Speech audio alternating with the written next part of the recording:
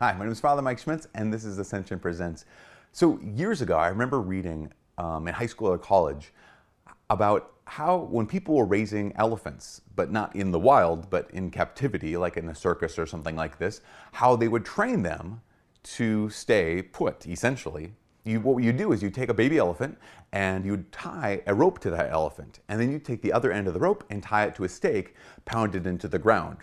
Now, the baby elephant, because it's not as strong as a full-grown elephant, would strain against the rope and strain against that stake and be unable to move, so that what the elephant did was when it grew up, it wouldn't pull against the rope, it wouldn't pull against the stake, even though as a full-grown elephant, it could easily pull the stake out of the ground. As a full-grown elephant, it could easily basically walk wherever it wanted to, but it had learned when it was a baby elephant that no matter how hard you work, no matter what you do, you're stuck here. They had learned helplessness.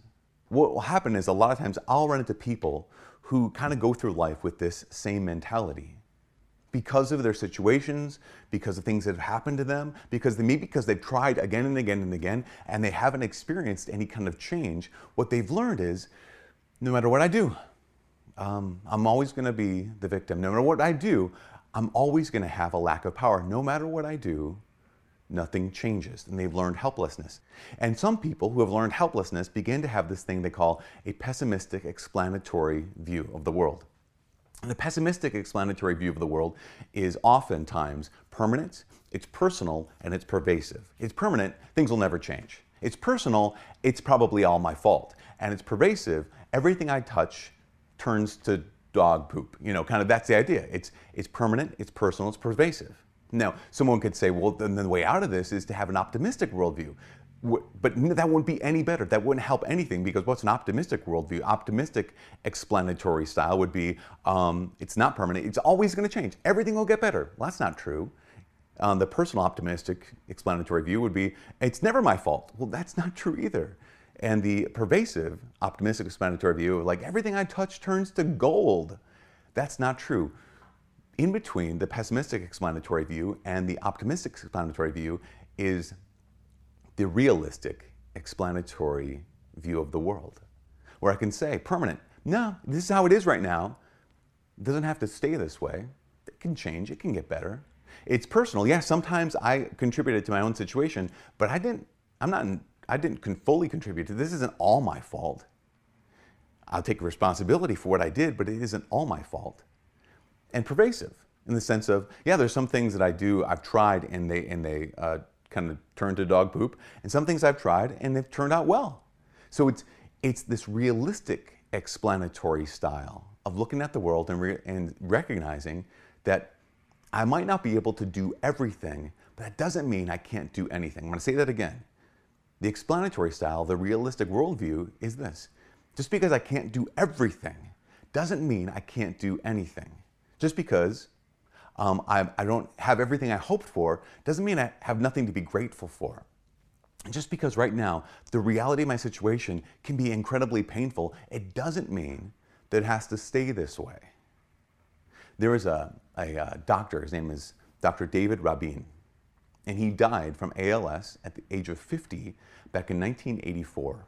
He was diagnosed with Lou Gehrig's disease when he was 45 years old. And as a doctor, of course, he knew what was going to happen to his body. Within the first year of his diagnosis, it advanced very rapidly, and he lost the use of his legs, then the use of his upper body. He got to the point where he could hardly even speak. A fellow doctor shared with Dr. Rabin that there was a computer program that as long as you had use of one muscle group, you could communicate through this computer program. And so he got one of these computers, and he had control, not of his hands or his fingers, not over of his body. He had control over one eyebrow. That was the last muscle group that he could use. You could think like, okay, well, no, he lost his medical practice. He couldn't go to the hospital anymore. He could hardly communicate with you through his mouth to his friends and family, to anyone. He could say, I can't do everything, therefore I can't do anything. But with one eyebrow and his brain, because he was a smart guy, with one eyebrow in this computer, he was able to communicate with his family and friends. He was able to tell jokes. he was able to have a consulting practice where he would offer tutoring or consulting to medical students.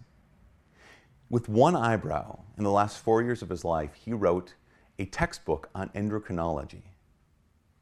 Now, it would be really easy for Dr. Rabin to say, hey, this is permanent, it's personal, it's pervasive. Yeah, absolutely. But he was more realistic. Not optimistic, but realistic. I can't do everything, but I can do something. I might not have everything I hoped for, but I do have things to be grateful for.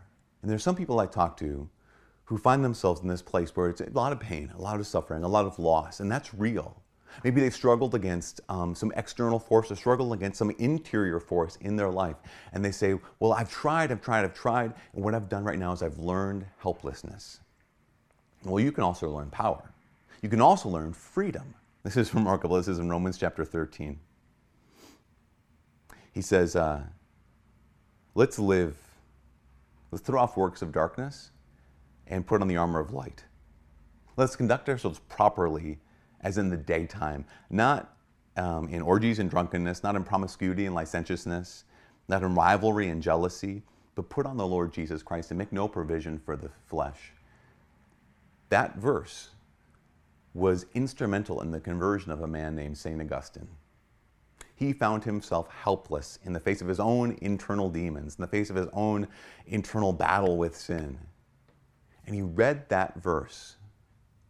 Don't live in darkness, but put on the armor of light. You can walk in the daytime. Christ is giving you grace. You don't have to be a victim of your situation. You don't have to even be a victim of your own self. Augustine had learned helplessness. And in this moment, with God's grace, he learned power, he learned strength, and he learned what it was to walk in freedom. If you find yourself in a place of helplessness today because you can't do everything, or because you feel stuck, I invite you, even though you can't do everything, you can do something. And even though you might not have everything you've hoped for, you do have something to be grateful for. Even though you can't move like you used to, you can still move, even if it's just with one eyebrow. From all of us here at Ascension Presents, my name is Father Mike. God bless.